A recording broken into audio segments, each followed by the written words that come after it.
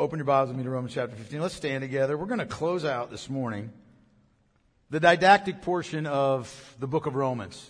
We're going to close down the didactic portion of it. We're going to start the postscript next week, but I want us to go back. We're going to look particularly at verses 7 through 13 this morning, but I want us to go back and we'll pick it up in verse 1 of chapter 15 and read it all the way through to verse 13 before we pray and we dig into this text together. So let's look at it. This is the Word of God. We who are strong have an obligation to bear with the failings of the weak, and not to please ourselves. Let each of us please his neighbor for his good, to build him up.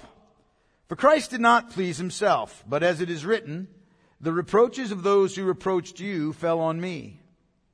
For whatever was written in former days was written for our instruction, that through endurance and through the encouragement of the Scriptures we might have hope. May the God of endurance and encouragement grant you to live in such harmony with one another, in accord with Christ Jesus, that together you may with one voice glorify the God and Father of our Lord Jesus Christ.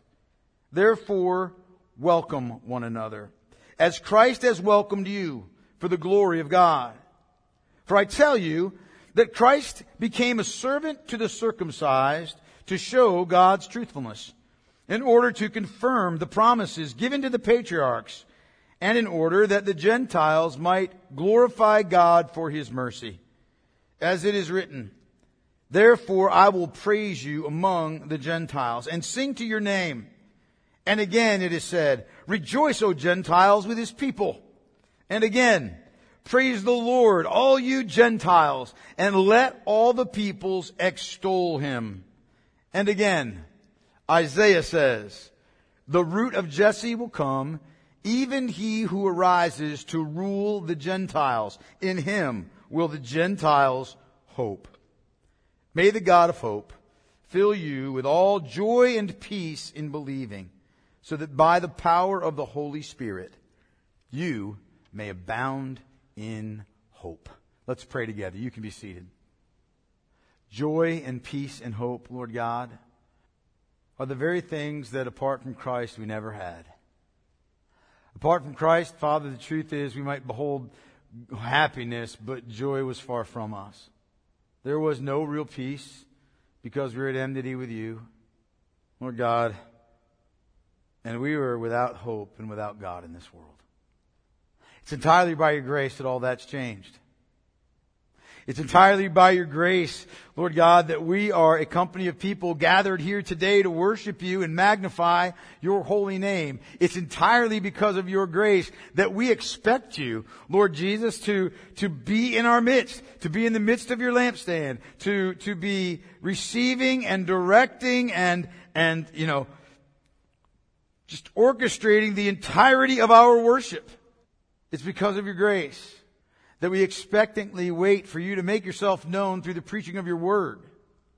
It's because of your grace that we do not shy away in abject terror and craven fear, but we draw near to you in the fear of the Lord and with a heart that loves you because you loved us first. Father, as we look at this text this morning, you know exactly what we need, each one of us. You know it better than we know it ourselves. You know our hearts better than we know our hearts. Lord God, you know exactly what we need from you for our spiritual lives. And so, God, I am praying that you will take the words that are preached today and you will apply them very specifically to every single individual that is in this room. That, Lord God, you would grant to me your favor, and that you would fill me with your Spirit so that I would preach your word in the unction of God and not in my own strength. Not in my own wisdom, which are worthless. But Lord God, in your strength and in your wisdom. And I pray, Father God, that by your Spirit you would arrest every heart and every mind that's in this room today, so that together we might with one voice glorify the God and Father of our Lord Jesus Christ. I pray that you would bring to pass in our midst exactly the promises of Romans 15. And I pray, Lord God, that we would be grateful people. And I pray that we would be forever changed by the work of your grace in our lives. So Lord, empty me of myself. Empty me of any reliance upon myself. Empty me of any desire to make anything of myself. And Lord God, fill me with your Spirit and let me make much of you. Make much of you and your Son in the power of the Holy Spirit. God, be glorified in our midst. Let us not drift off. Let our minds not be drawn to other things. Let our minds be exactly where they need to be, focused entirely upon you. I pray it in Jesus' name. Amen. You know, beloved, before we get into this text, I want to talk about the context of Paul's words one more time. As we're getting out of this teaching part of Romans 15, right? As we're getting out of this didactic section in Romans 15, I want for us to remember what Paul's been stressing here for the last few weeks, right? These twin vital truths that he's been talking about, these two defining factors that really ought to serve as the foundation of the church and of our lives, right? And so let me remind you, the first one is this. The first is that we have been brought into the kingdom of God, translated from the kingdom of darkness into the kingdom of the light of His dear Son, right? That's the first thing that is true about us. We are now under the reign and the rule of the Lord Jesus Christ for our everlasting blessing and for, the glory of God. We have been translated. We have been taken out of the kingdom of darkness and brought into the kingdom of God by His infinite grace. Not because of anything that we've done, not our merit, not our worth, not our abilities, not our learning, not our standing, none of that. We are in the kingdom of God entirely because of the grace of God. Amen? That's just the truth, right? And we are in this kingdom that is defined, Paul says, by righteousness and by peace and by joy in the Holy Spirit, right? And his whole point in saying that to us was this. Look, man, if you are in a kingdom now, the kingdom of God, which is the kingdom of righteousness, and if you have been made righteous by the blood of Christ, then therefore you are to live in a manner that is righteous and honorable, and you're to live in a way in which you deal with other people in integrity and in uprightness, right? Then second, having been made at peace with God by the blood of Christ, you are now to seek peace with one another in Christ, right? We're to seek peace with one another. We are to live peaceably, not just with those outside these four walls, but with those who are inside of these four walls, right? We're to love and seek peace with one another. And then last, having been filled with the joy of salvation, we ought to be motivated to seek the same joy for other people, right? We ought to be seeking to make other people's joy full in the Lord Jesus Christ, right? So our lives are not our own anymore. We are now in this great kingdom, right? We're in this kingdom of God. And we do all this through the power of the indwelling Spirit. And then the second thing is this. And we talked about it last week. The second thing is this, is that the goal of our lives, right? Corporately and individually, the goal of our lives is to bring glory to who? God. The goal of our lives is to bring glory to God. To live lives of wholehearted, comprehensive worship that honors and magnifies the Lord, right? That our life is not our own anymore. That we've been bought with a price and we are to glorify God in our bodies. In other words, we're to wake up to the realization that life isn't all about me. It's not all about me and my desires and my wants and my rights and my liberties in Christ and my best life now. Life's not all about me. Life is not about my glory. It's not about your glory. Because God is ultimate. Because God is supreme. Because God is creator, sustainer, and redeemer. Because God is. We are not the center of things.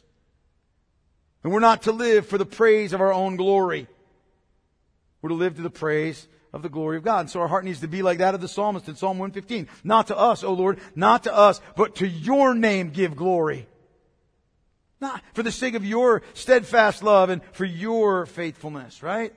We live for the glory of God. Well, how do we do that? Well, listen, we're not left in the dark, right? Paul told us last week how we are to live in a way that gives praise to God's glory. We've been given His Word, right? He's given us His Word. So what we need to do, what we're called to do is this. Get into His Word. Endure in His Word. Read His Word. Study His Word. Submit to His Word. Apply His Word by the power of the Holy Spirit who dwells in us. And by necessity, we will live lives that glorify God, right? We glorify God through obedience, through faithfulness. Not just through high ideas about God and high feelings about God and great impressions about God, but actually by foot leather obedience to the commandments of the living God. Yeah, I'll give you 2 cents for a theoretical theologian. Maybe. But somebody who might be simple, who simply reads the Word of God and says, that is the command of my God, that is the command of my Lord, that is the command of the one who saved me by His own blood. Therefore, regardless of me, regardless of my thoughts or my feelings, I will obey this Word. That's a person I'll give you much for. We're commanded to be in the Word, to endure in it, to obey it, apply it to our lives. And in that way, he says, we find encouragement to persevere. We find encouragement, to live a life that's driven by that great ultimate hope, which is Christ's return, right? And the consummation of the kingdom that we're in. A new heavens and a new earth where righteousness dwells. Our goal is that together we might with one voice glorify the God and the Father of our Lord Jesus Christ and declare the greatness, His greatness as Savior and Judge to a world, right? Only Savior and only Judge to a world that desperately needs to hear it. That's what we've been created and recreated to do. Amen? But in our text this morning, here's what Paul does. He brings his teaching to a close. Again, before he begins this extended postscript. And Paul's concern, again, is that the church in Rome, and by extension, churches everywhere, including our own, would be so united in one heart and one mind that we glorify God in this world in a manner that is fitting of Him. And so to that end, look what he does. He charges us to welcome one another as Christ did you. Welcome one another as Christ did you. Now look what he says here. Verse 7 again. He says, therefore welcome one another as Christ has welcomed you for the glory of God, right? Welcome one another as Christ has welcomed you for the glory of God, for the sake of His glory, for the sake of His name, for the purpose of magnifying and exalting Him in the world. That's the idea. What does that mean exactly? To welcome somebody. Well, the welcoming that Paul's talking about here is this idea of accepting one another or drawing someone to yourself, okay? It's the idea of just accepting somebody into your sphere of life. It's the idea of drawing them to yourself so that they feel at home. In other words, the idea of this verse is accept one another as Christ has accepted you for the purpose of magnifying the glory of God. Now I'm going to say something. And I want y'all to tune in right now. I don't know how late you stayed up last night, but a lot of you look very tired. If you need to get up and shake it all about to wake up, then you do that. I want to say something here that might at first seem tangential. Okay? But it's not. We're all familiar, aren't we? If you've been a Christian for very long, we all get sort of accustomed to any number of phrases in contemporary Christianity that can be misleading or a little bit confusing, right? Like, for instance, I'll give you an example. Like, I've heard people talk about born-again Christians or Spirit-filled Christians as opposed to, just normal Christians, right? That's a confusing statement. Because here's the deal, right? We know this. Like, look, and it's common. Here's the reality. Every Christian is born again, and every Christian is indwelt by the Holy Spirit, or that person is not a Christian, right? Right? That's just the teaching of Scripture, right? And there's another one. And I don't want you to chuck rocks at me at first. I just want you to hear me out. There's another one that we use a lot. That I hear a lot. I don't use it, but I hear other people using it.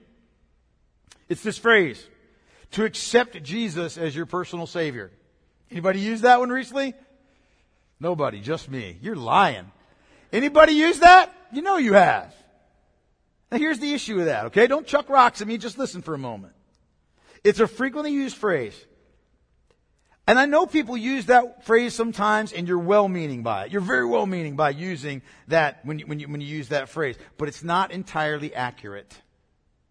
And here's why. Okay, just trace with me on this. It's not entirely accurate, and here's why. When we speak to somebody and say, I want to invite you to accept Jesus as your personal Savior. Do you realize what we're doing in that moment when you say that? You are putting them in the driver's seat. You ever notice that? You're putting them in the driver's seat. You're putting them in the position of determining and evaluating whether or not Christ is actually worthy of my acceptance. As if you're in a position, or we're in a position to determine the worthiness of the Lord Jesus Christ. Now you can do that with food. You can do that, if you're giving somebody some cash. Would you please accept this money? Right? People are generally more willing to accept the money than they are accept Jesus, right? But anyways, you can do that with a lot of things. But we never hear that phrase, accept Jesus Christ, anywhere in the Word of God. You ever notice that? What do we hear? What do we hear? We hear things like this. John chapter 1 and verse 12. But to all who did, you finish it, receive Him. Who believed in His name, He gave the right to become the children of God. In this very epistle, in chapter 3, Paul says that we are justified by God's grace as a gift through the redemption that is in Christ Jesus, whom God put forward as a propitiation by His blood, what? To be received by faith. The call to repent and believe and to receive the Lord Jesus Christ. Listen to me. It's not a suggestion. It is a command in Scripture. It's a command. Now that might seem like theological nitpicking. Like, brother, you could have found something better to theologically pick the nits on, right? But it isn't. We don't accept the Lord Jesus Christ as if, Coke Zero is a little bit better than Pepsi Zero. We don't accept the Lord Jesus Christ. We receive Him. And we receive Him as needy sinners. We receive Him as those who have confessed our helplessness as lawbreakers and rebel sinners before the holy God who are under His righteous wrath, right? We receive Him greedily and hungrily as the only one who can save us from the wrath of the holy God. We receive Him as those who know, man, we need a deliverer. I need a rescuer. I need a redeemer. I don't sit in the judgment of the worthiness of Christ and decide if I should accept Him or not. I receive Him with desperate and grateful heart, with all unholy and unclean, right? Give me Christ or else I die. That song we sing. That's how we receive Christ. Here's what I'm getting at. Here's why this is important. Beloved, listen to what I'm going to say to you. If you look at theologians throughout history, and particularly, our Puritan forefathers, right? When you look at these guys, the emphasis in Scripture and the issue is not whether or not we accept Christ, but whether or not Christ accepts us.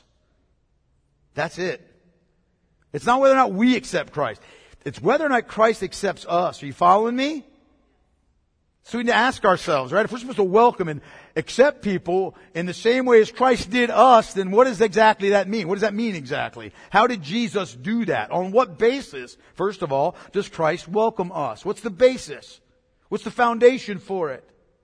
On what basis does Christ welcome us and accept us and draw us to Himself? He does so, beloved, on the basis of what? Repentance of our sin and our false ideas about God, and faith, right? Two sides of the same coin. We are accepted, we are welcomed by the Lord Jesus Christ on the basis of our repentance of our sin and our false ideas about God, and our faith in Christ, His finished work of salvation, calling upon Him as Lord, right?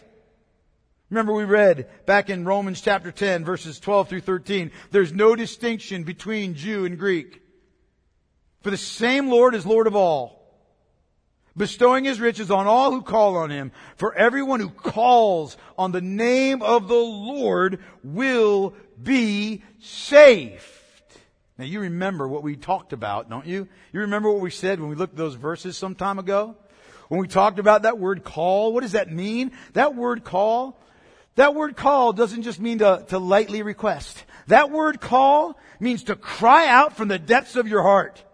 That word call means to appeal for rescue. It is the call of somebody that sees the situation that they are in, circumstances from which he cannot deliver himself, hopeless and helpless as regards his own power, with nothing to rely upon to rescue himself. It is to look to somebody else to do for you what you cannot possibly do for yourself.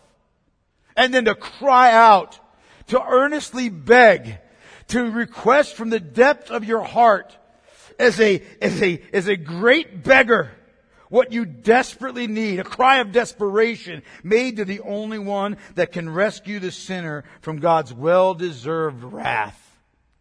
That's what it means to call upon the Lord. That's what it means to call upon the Lord Jesus Christ. It means you call on Him in all of His fullness. His name, it's all of His fullness.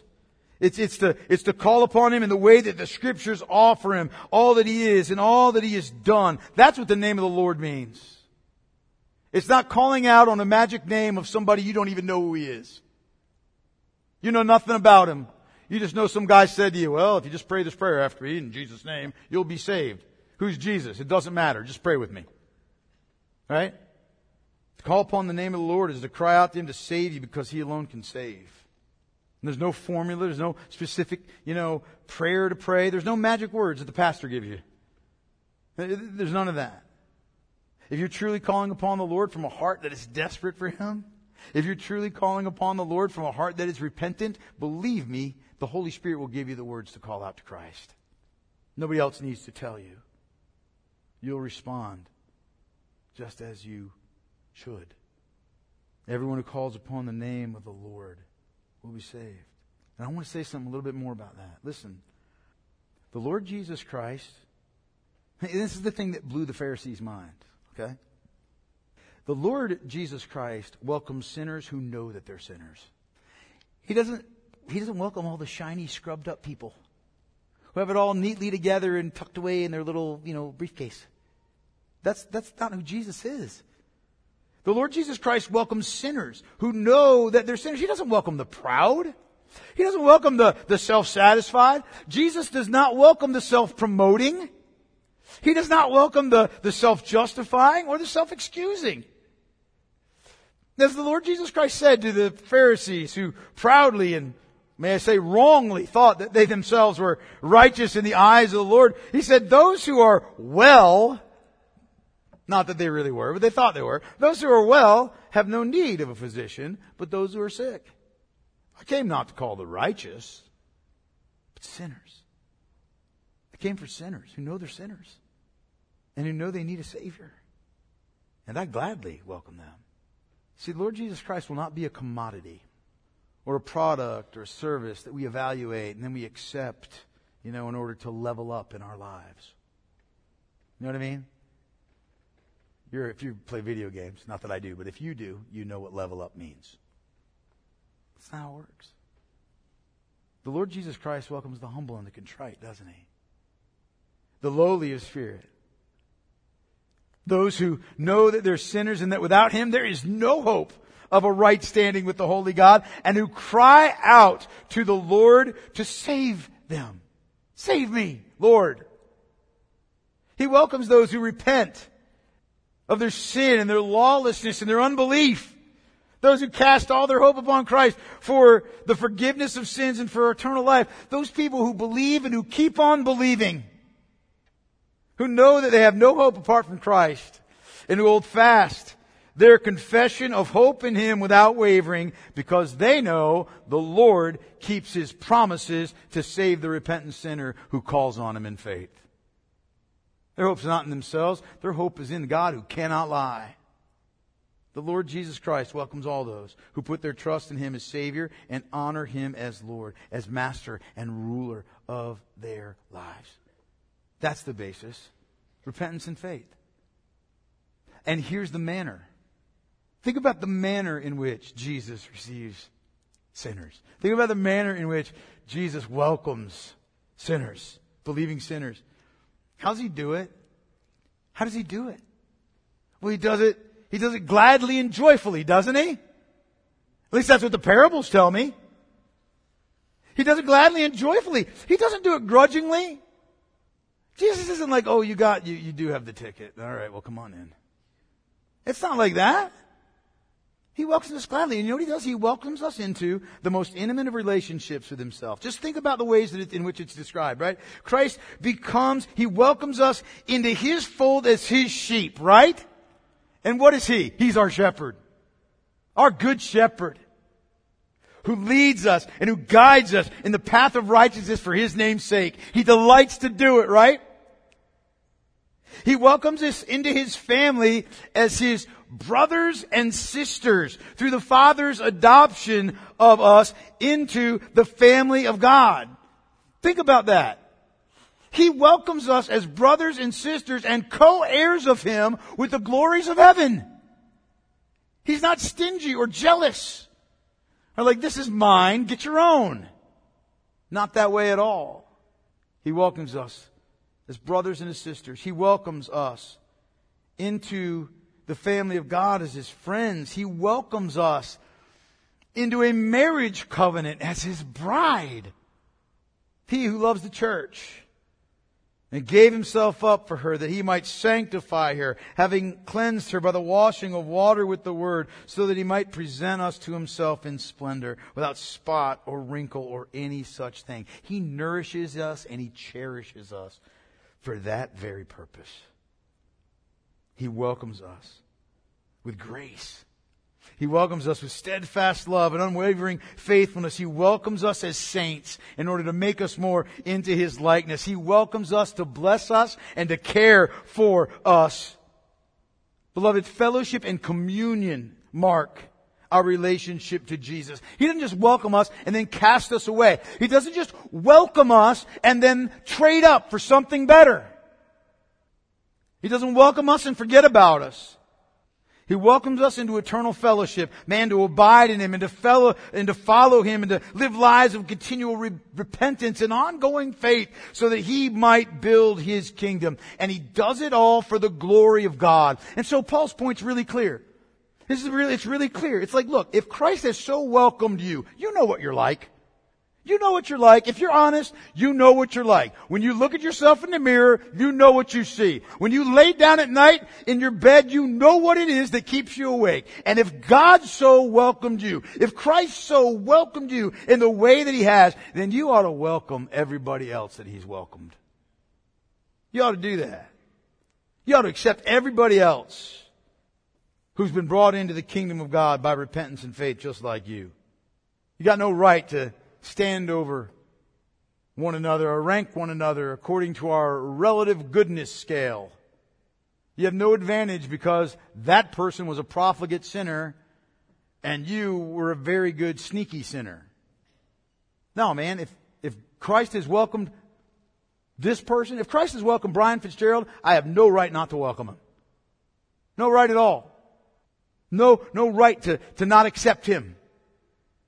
Sorry, Brian, didn't mean to scare you, calling you out like that. That's just the reality here. Those whom Christ has welcomed, we must welcome into the sphere of our lives and do so gladly. To include them, despite whatever superficial differences may exist between us. Listen, every difference between us, every single difference, amoral difference between us, listen, they're all insignificant ultimately. Aren't they? They are. We're to welcome one another, to love and forgive one another, to encourage and bear one another's burdens, to reprove, rebuke, and exhort one another, to spur one another unto love and good works, to encourage one another and build one another up. What Christ has done, welcoming us for the glory of God, we must do with one another.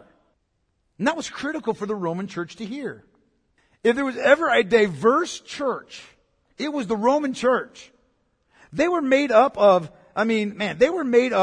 of former Jews that were steeped in Judaism and all the ceremonial law, right? You know, they would be like people who only come to church in 3-piece suits. And then they were made up of the Gentile ascetics who rejected the gross indulgence and the wickedness of pagan Rome. And that would be like the guys that come in t-shirt and shorts with the arm sleeves ripped off. And then there was, they were made up of the Gentiles, who had, come out of the pagan cults and their rituals and their false gods, and the everyday guy in Rome that had come out of that wickedness and come unto Christ, and they would be like the business casual folks. The point is that, look, every church is composed of people from different backgrounds, is it not? It's composed of those who are mature in the faith and those who are immature. Those who are rich and those who are poor. Slaves and free. Masters and servants. The socially connected and the ignored. The brilliant and the simple. It was vital for the Romans to understand this truth about Christ's church, and it's just as vital that we understand it too. It's what Paul told the Colossians very succinctly. Here, that is in the church, listen up, there is no Greek and Jew. No circumcised and uncircumcised. No barbarian, no Scythian or slave or free. But Christ is all and in all. Amen. Christ came on a mission to create the church for the glory of God. To create the church for the praise of His name. He came to create a church from every tribe, nation, and tongue. One new people, Jews and Gentiles. The kingdom of God on this earth to become the kingdom of God, in fruition. He did it so that we would be one new people who would worship and exalt the Lord, who would live to the praise of His glory. That's the reason that He left heaven's throne. That's the reason for which we have been saved and gathered as His people in this darkened world. Don't you dare do anything to undermine what Christ came to do. That's the idea here. In fact, Paul says that's why Christ became a servant. We read these next several verses 8 through 12, and it's almost like, all right, here goes Paul again, where he's, piling up Old Testament quotation. How are we supposed to understand this, right? Look again what he says. Verses 8 through 12, for I tell you that Christ became a servant to the circumcised, that's to the Jews, right? To show God's truthfulness, in order to confirm the promises given to the patriarchs, and in order that the Gentiles might glorify God for His mercy. As it's written, therefore I will praise you among the Gentiles and sing your name. And again it is said, rejoice, O Gentiles, with His people. And again, praise the Lord, all you Gentiles, and let all the peoples extol Him. And again, Isaiah says, the root of Jesse will come, even he who arises to rule the Gentiles. In Him will the Gentiles hope. Now obviously Paul's got something to say about the Gentiles, right? But before we get there, I want you to understand what he's saying here, okay? He's coming to the close again of his teaching portion, and he says, look, I want you guys to get the big picture here. Behold, okay? I want you guys to understand, for I tell you, clue in right now, and listen to what I'm saying to you. Take heed of what I'm telling you. The Lord Jesus, he says, came as a servant to the Jews. He came as a servant to the circumcised, right? He came in order to lay His life down that they might be saved and the covenant promises made to Abraham might be fulfilled through Him. That those who are children of faith, like Abraham was a child of faith, that they would be the children of God. Here's what Paul's getting at. When Jesus came, He didn't come in the manner that the Jews wanted Him to come. The Jews wanted the Messiah to come and to be this conquering hero, right? On a great white horse. To ride in and get rid of the Romans and line them all up like Elijah did with the prophets of Baal. Maybe bring them out to the pools of Vesuvius and just chop off all their heads. Right? Take over. It's not what He did.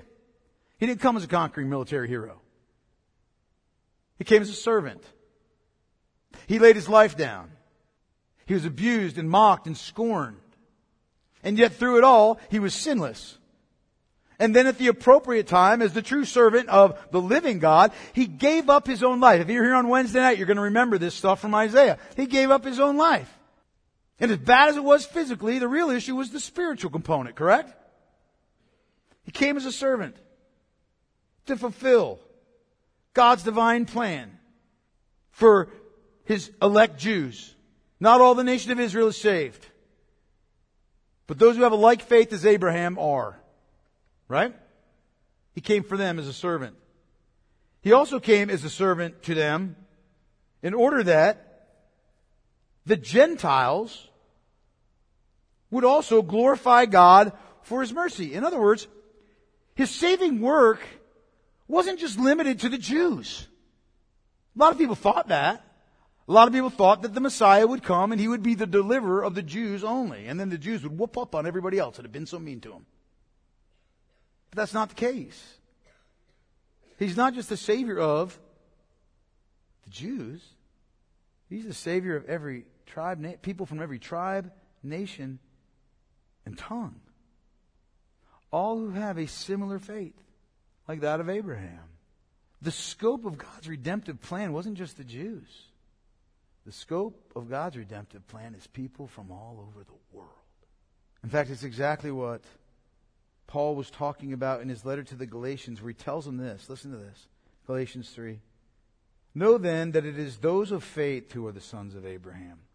Not by flesh, right? It's not ethnic. Know that it's those of faith who are the sons of Abraham. And the Scripture, foreseeing that God would justify the Gentiles by faith, preached the gospel beforehand to Abraham, saying, in you shall all the nations be blessed. So then, those who are of faith are blessed along with Abraham, the man of faith. Christ redeemed us from the curse of the law by becoming a curse for us. For it is written, cursed is everyone who is hanged on a tree, so that in Christ Jesus, King Jesus, that's the order there, Messiah Jesus, so that in Messiah Jesus, the blessing of Abraham might come to the Gentiles, so that we might receive the promised Spirit through faith. Here in this letter to the Romans, what he does so concisely there in Galatians, Paul does through a series of 4 quotations from the Old Testament. 4 quotations to show that God's plan of redemption has always included people from everywhere in the world. In fact, he quotes from Psalm 18, Deuteronomy 32, Psalm 117, and then Isaiah 11. Anybody notice something there? Let me read this again. Psalm, Deuteronomy, Isaiah. You getting a hint yet? Let me put it in the proper order. Deuteronomy, Isaiah, Psalms. The law, the prophets, and the writings. Which is what? The 3 main divisions of the Old Testament. Right? God's plan for Christ to be the Lamb of God. Right? His plan that Christ's saving work encompassed the world didn't just happen, didn't just come to pass when Christ was born in Bethlehem. It's been His plan all along. And here He proves it. In fact, I want you to notice the progression here. There's a reason He puts these verses in this order. Just watch the progression with me, right? Look at it. First thing he writes here is, as it's written, therefore I will praise you among the Gentiles and sing to your name. That's from Psalm 18. That's a Psalm of David. You know what it is? It's David looking back at his life. He's looking back at all of his great military victories. He's looking back at all the ways in which God had provided for him and strengthened him and brought his enemies to heel as he conquered the Gentile nations around him. Right? All the great work of God, for all of His victories. And it seems like just a personal psalm of David, just a great song to God, right? Till you get to verse 49, which is quoted here. Therefore, I will praise you among the Gentiles and sing to your name. Now at first here it sounds like a taunt song, that David's going to taunt all the Gentiles as he sings among them, right? But that is not what that means. The idea here is that he will praise God before the Gentiles, but this idea of among means also together with them. He's implying here that they will ultimately praise God along with Him. They're not doing it right now, but they're going to. They're going to. And David pictures here his military victories as a foreshadowing of the ultimate victory of his greater Son, the Lord Jesus Christ, who would conquer the Gentiles not militarily, right? But who would conquer the Gentiles in the power of the Holy Spirit and rule over them as Savior and Lord. So you got David singing to God among the Gentiles, realizing that they're going to sing along with him too at some future point. And then he quotes from Deuteronomy. He jumps to Deuteronomy 32 verse 43, which is from the Greek Old Testament, the Septuagint, right? And here Moses is at the end of his life and he's celebrating God's faithfulness to his people, right? And he says, he says, and again it said, "Rejoice, O Gentiles, with his people."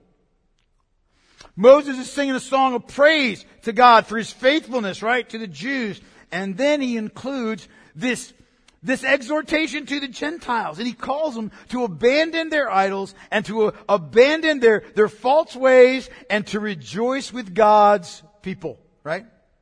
So you've got the promise of it. You got the call to it. And then we turn to Psalm 117. And again he says, "Praise the Lord, all you Gentiles, and let all the peoples extol him." Shortest psalm, 2 verses, right? But short, though short, it's got a huge scope. And what it pictures is that certain day, that certain hope of the day that will come when the Gentiles would gladly join in worshiping the one true God. And they would do so not because of the Jews, not because of what the Jews have experienced. They would do it for their own experience of His steadfast love, His faithfulness, and His mercy. And Paul uses this text to show that the long-awaited time of the Jews and the Gentiles welcoming one another and worshiping God together is finally here. But he doesn't stop there. He looks to the future. And he quotes from Isaiah 11. It's an awesome text that describes the consummation of the kingdom, right? And Christ's perfect rule. It's a prophetic, poetic description of the consummated kingdom. Isaiah 11 is. Then he writes this. He says, and again, Isaiah says, "The root of Jesse will come. Even he who arises to rule the Gentiles, in him will all the Gentiles hope." That's Isaiah 11 and verse 10. Again, from the Greek Old Testament, the Septuagint. But I want you to hear the context. I want you to hear the context. Beginning in verse 1 of chapter 11, "There shall come forth a shoot from the stump of Jesse." Jesse was David's dad. Okay? There's going to come forth a shoot from the stump of Jesse. Somebody in the line of David. "And a branch from his roots shall bear fruit. And the Spirit of the Lord shall rest upon him. The Spirit of wisdom and understanding. The Spirit of counsel and might. The Spirit of knowledge and of the fear of the Lord. And his delight shall be in the fear of the Lord. He shall not judge by what his eyes see, or decide disputes by what his ears hear. But with righteousness he shall judge the poor, and decide with equity for the meek of the earth. And he shall strike the earth with the rod of his mouth, and with the breath of his lips he shall kill the wicked." There's Christ taking his kingdom, his people to himself, and destroying his opponents, right? And then, righteousness shall be the belt of his waist, and faithfulness the belt of his loins. "The wolf shall dwell with the lamb, and the leopard shall lie down with the young goat, and the calf and the lion and the fattened calf together, and a little child shall lead them. The cow and the bear shall graze, their young shall lie down together. The lion shall eat straw like the ox. The nursing child shall play over the hole of the cobra, and the weaned child shall put his hand in the adder's den. They shall not be hurt or destroy. They shall not hurt or destroy in all my holy mountain. For the earth shall be full of the knowledge of the Lord, as the waters cover the sea." And then verse 10. "The root of Jesse will come, even he who arises to rule the Gentiles. In him the Gentiles will hope." This is a picture of the great glorious consummation of the kingdom of God, with Christ as the only king and savior of the Gentiles and of the Jews. It's a picture of the ultimate triumph of the gospel. Paul's saying, I've been teaching you all of this. I've been teaching you all of this in this epistle. And I want you to understand that the gospel is not just something that's detached from everything else. That it's not just some good news that is detached from the entirety of the Scriptures. I want you to understand what God's eternal purpose is. I want you to understand why the Lord Jesus Christ came. I want you to understand what this is all about. It's so that God might gather to Himself from all of the nations of the earth, not just the Jews, a people for His own pleasure, a people whom He has redeemed, a people whom He has saved and made brand new and put in them the Spirit of the living God so that they might worship Him in spirit and in truth, and so that together you might with one voice glorify the God and the Father of our Lord Jesus Christ. That's what this is all about. Understand it. Grasp it. Get it. This is bigger than you. It's always been bigger than you. It's always been about the glory of God. And it's always been about His perfections as Lord. Have the right perspective, brother. Have the right perspective, sister. See what it's about and give yourself wholeheartedly to it. And then He offers this first benediction. Let's just look at it very quickly. He offers this first benediction for the church in Rome. And by extension for us. Look what he says. He says in verse 13, I love this. May the God of hope fill you with all joy and peace in believing, so that by the power of the Holy Spirit you may abound in hope. Paul's prayer for the entire church is that God, who's the only source of hope for His people, right?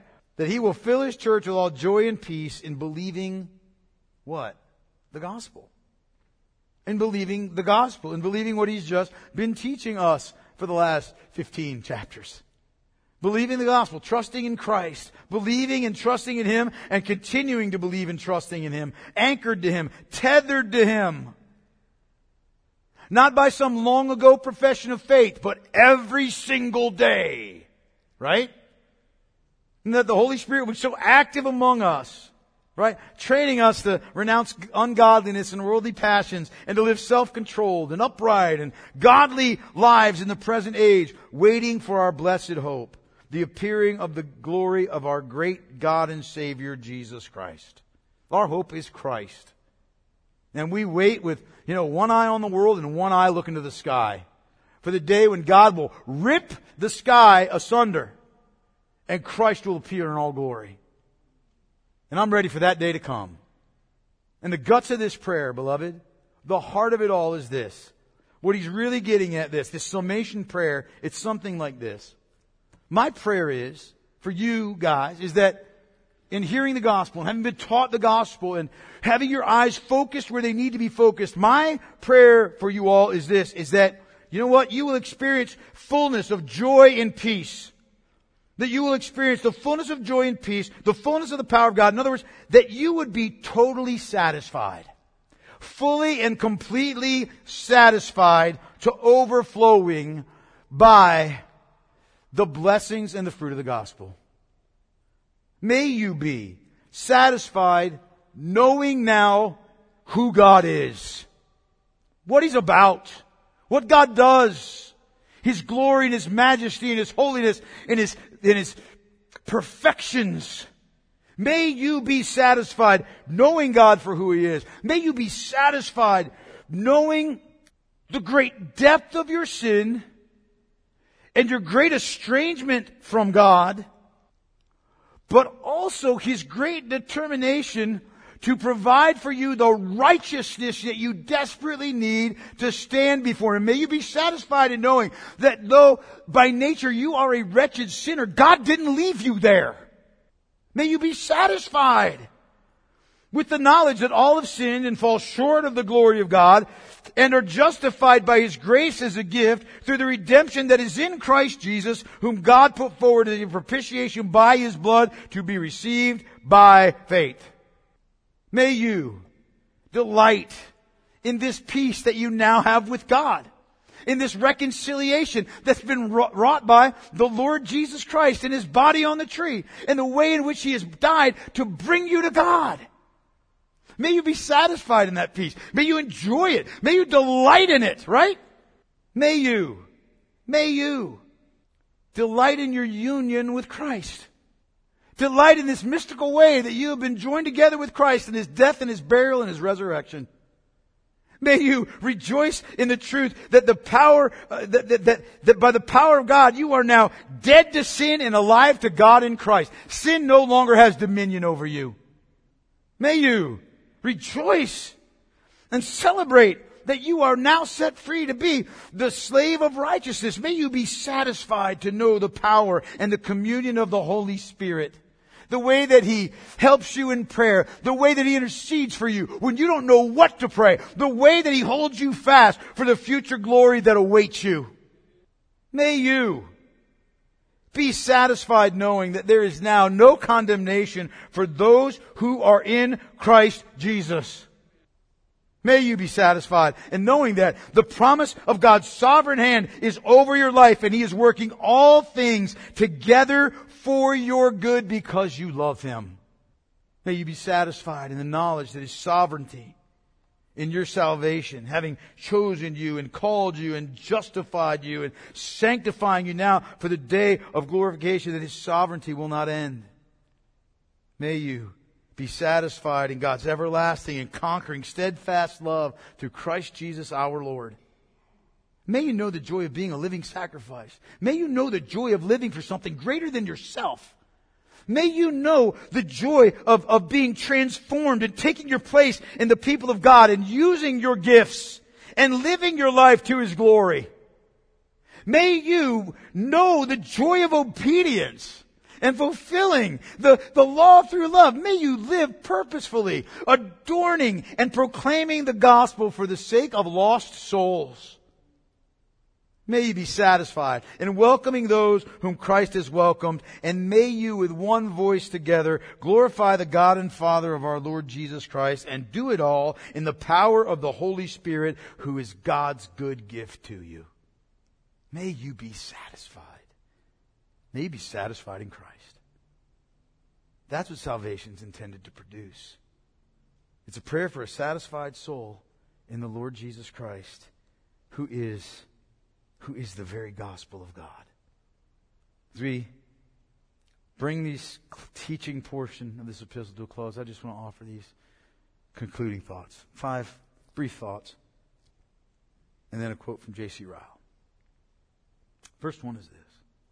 I don't know about you, but as we've studied through Romans, the one thing that one of the several things that has been fortified in my heart is the truth that God is a God of unshakable truthfulness. Isn't He? He speaks of things as they are, not as we want them to be.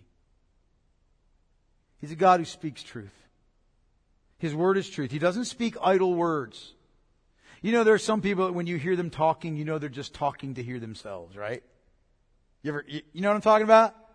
And my dad would say that to me. When my dad was giving me a command that I was not immediately responding to, he would say, "Hey, boy," which is enough to make the hair stand up on the back of your neck, right?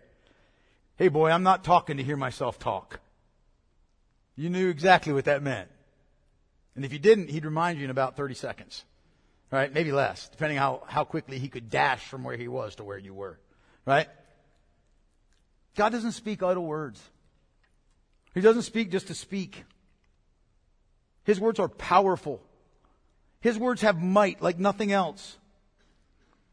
Like when God speaks into the void, things are created. When God speaks, you listen. I listen. He doesn't speak idle words, but His truth defines reality. And you know what? Our response to His words define who we are. He's given us Christ as the way and the truth and the life. No one comes to the Father except through Him. And that declaration is not going to change. Second, praise God that He is a God of unassailable faithfulness. Right? He always keeps His word, doesn't He? God always keeps His word. He really does save, and He will save all those whom He has promised to save in Christ. He will save us, and He will sanctify us, and He sustains us, and He strengthens us, and He preserves us, all who are His by the power of His Holy Spirit, because God is faithful. He's faithful.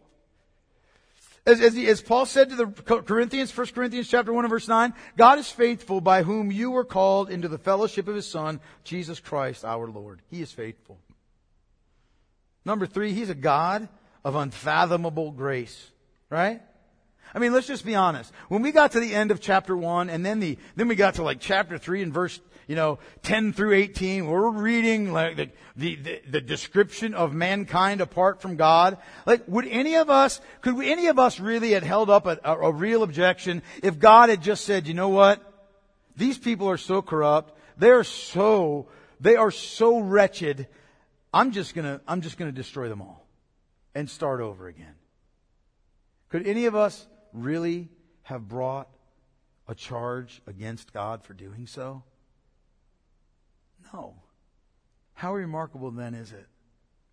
How remarkable then is it that we who were so unworthy of any good thing from God at all, that He solemnly and sovereignly determined to lavish His grace on us for His glory and for our ultimate good.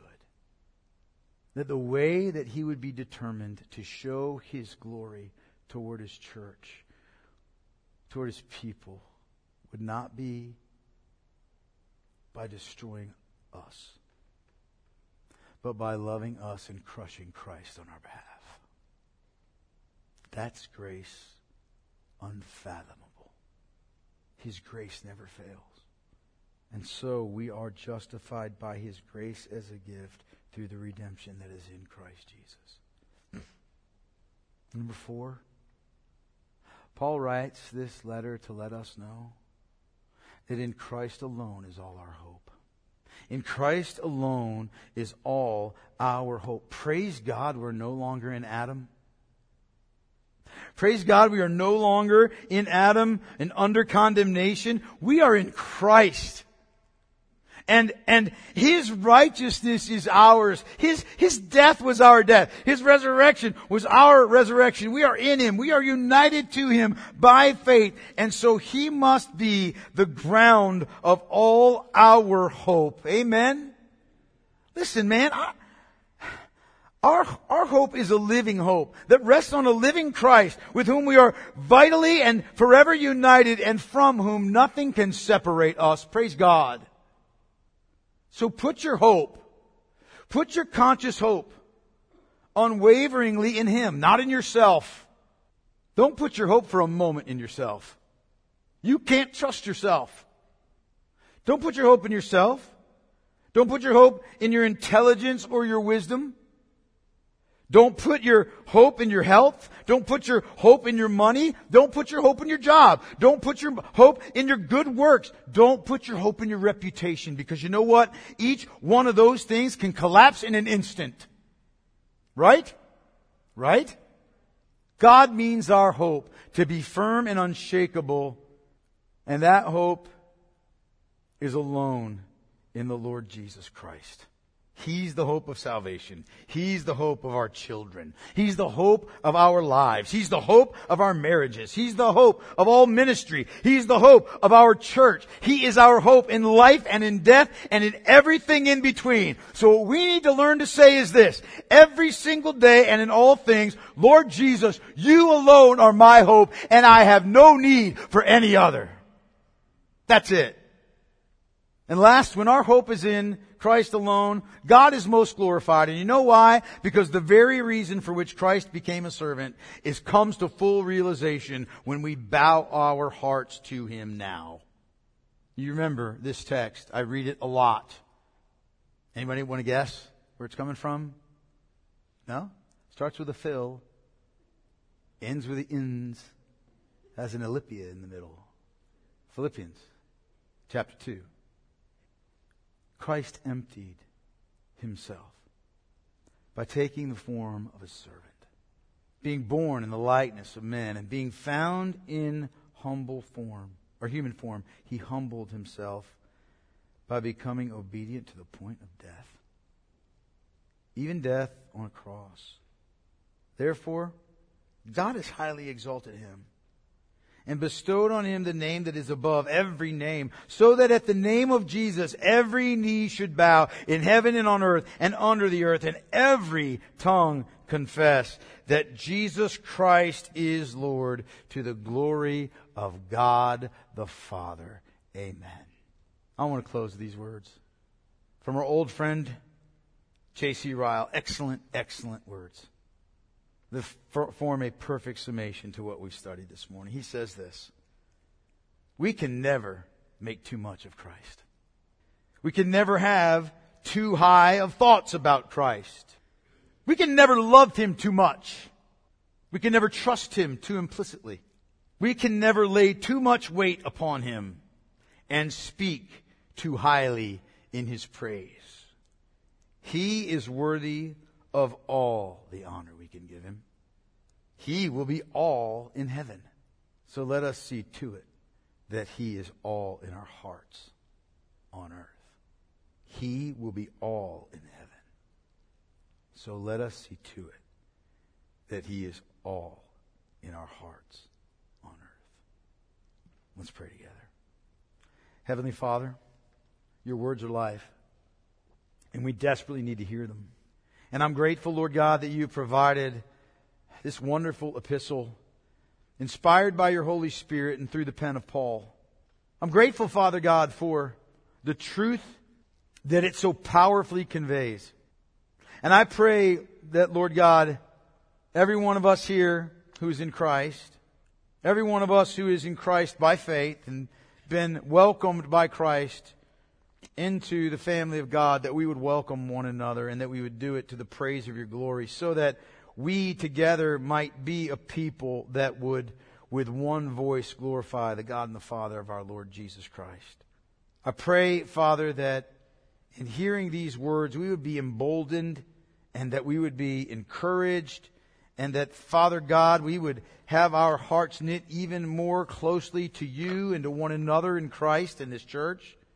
And that, Father God, we would recognize that we really do not live for the praise of our own glory, despite what the world tries to tell us, despite the numerous influencers on Instagram or anywhere else, despite the great pride and arrogance that we see everywhere in our world. It's not about us. It is about Your glory. You are supreme. You are supreme over all. To You belongs all glory and all majesty and all praise. So I pray, Lord God, You would turn our hearts to recognize that, and that we would respond in the way that we need to what we've heard this morning. Father, I pray for those that are here today that are not in Christ. They've never come to a place in which they've called out to Christ in desperation to save them. They've never come to a place where they've believed in what Christ has done in His perfect life and in His death upon the cross in order to provide for them, the opportunity to repent and believe and be saved. God, I pray that You would move in the hearts of those that are here this morning in that condition, and that You might move them to faith in Christ. I pray You move in power. I pray You move, Father God, in faithfulness. And I pray that what You store in our hearts, we would not easily forget. I pray in Jesus' name. Amen.